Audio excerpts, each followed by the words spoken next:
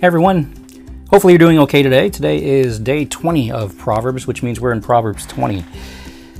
We haven't talked too much about this, but this is something that I think all of us would benefit from, myself included.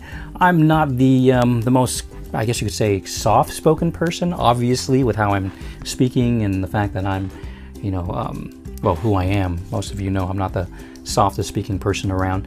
I'm not also the nicest person. I mean, as a pastor, I'm supposed to be nice, but a lot of times I kind of crack jokes and sarcastic too. So, there's some lessons that we need to learn from Proverbs to help us when we interact with others. Let's read Proverbs 20 together from the New Living Translation. Wine produces mockers, alcohol leads to brawls. Those led astray by drink cannot be wise. The king's fury is like a lion's roar. To rouse his anger is to risk your life. Avoiding a fight is a mark of honor. Only fools insist of quarreling. Those too lazy to plow in the right season will have no food at the harvest. Though good advice lies deep within the heart, a person with understanding will draw it out. Many will say they are loyal friends, but who can find one who is truly reliable? The godly walk with integrity. Blessed are the children who follow them. When a king sits in judgment, he weighs all the evidence, distinguishing the bad from the good. Who can say, I have cleansed my heart, I am pure and free from sin? False weights are unequal measures. The Lord detests double standards of every kind. Every children are known by the way they act, whether their conduct is pure and whether it is right. Ears to hear and eyes to see, both are gifts from the Lord. If you love sleep, you will end up in poverty. Keep your eyes open and there will be plenty to eat. The buyer haggles over price, saying it's worthless, then brags about getting a bargain. Wise words are more valuable than much gold and many rubies. Get security from someone who guarantees a stranger's debt.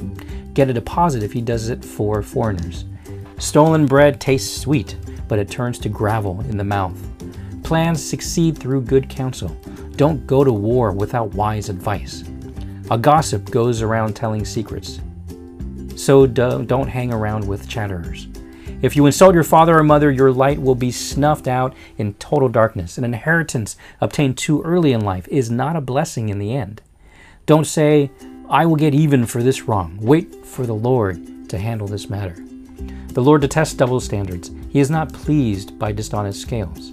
The Lord directs our steps, so why try to understand everything along the way? Don't trap yourself by making a rash promise to God and only later counting the cost.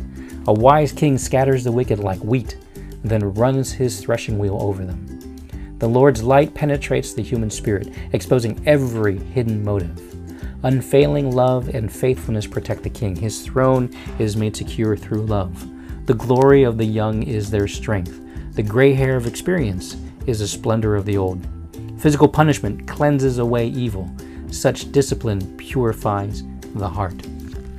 That is Proverbs 20. Some things we learn here is it is an honor for a man to cease from strife and keep aloof from it, but every fool will quarrel. How many of us are hot-tempered when we hear things or receive things or whether it's punishment or words or whatnot that we don't like? How many of us fight back? And that's the thing that I want to bring up today, is that sometimes we get hot-tempered. And it's not a good thing to be hot-tempered because it just breaks things apart. The Bible says it's quite foolish to argue because generally it doesn't end well. Even if you win, you don't win. And this is a lesson that's hard for us to learn because we want to stand up for what is right. A lot of times we don't want to, be wrong. Here's another point. Heated discussions should be postponed until everyone can resume the topic at a later time when emotions are in check. That's an advice that we should all listen to.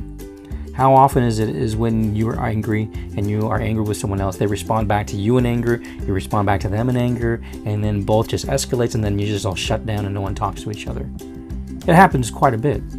Here's another one. Ceasing from strife and staying away from quarrels is one thing. Avoiding conflict and allowing the situation to fester is another.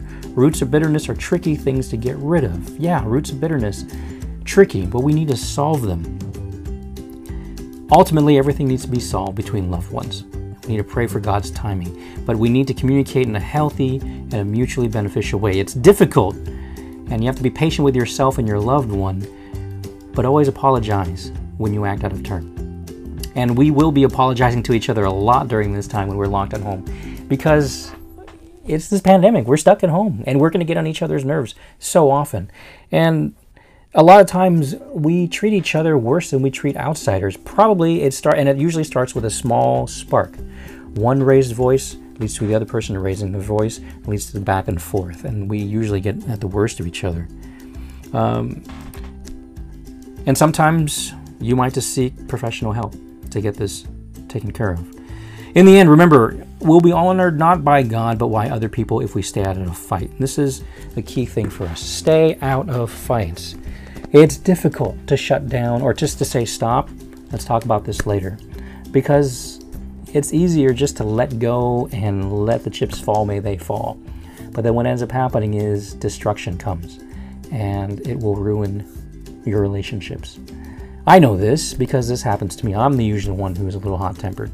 And most of you look at me and you're like, I've never seen you angry, Pastor Peter. You're usually pretty calm. I'm like, yeah, I am. And to people who are not part of my family, yes, I am.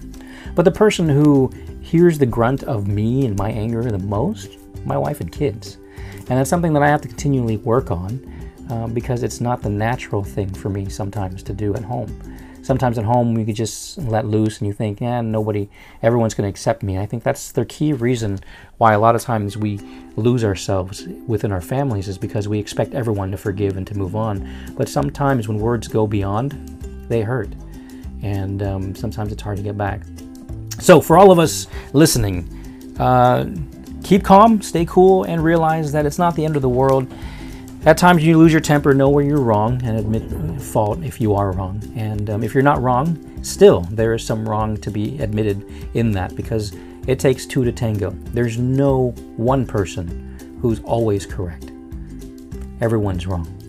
But when all of us can come to grips with that, when all of us can come together and know where we're right, where we're wrong, admit that to each other, confess that to each other, and then sit down and humbly talk to each other, that's when things can work out.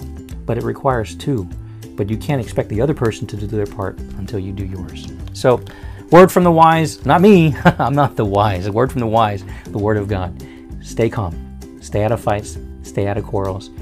And we see this happening in our society right now where everybody's quarreling and raising their voice and protesting and saying all these things. It doesn't help the situation. It just gets worse. Martin Luther King knew this. Martin Luther King Jr., back in the time when he was fighting for Americans or African Americans, he knew that. Today, when we fight in anger, it's not totally helping. It's causing people a lot of pain. So stay tuned for next one in tomorrow, but today, stay calm and carry on. God bless. Have a great day. Bye-bye.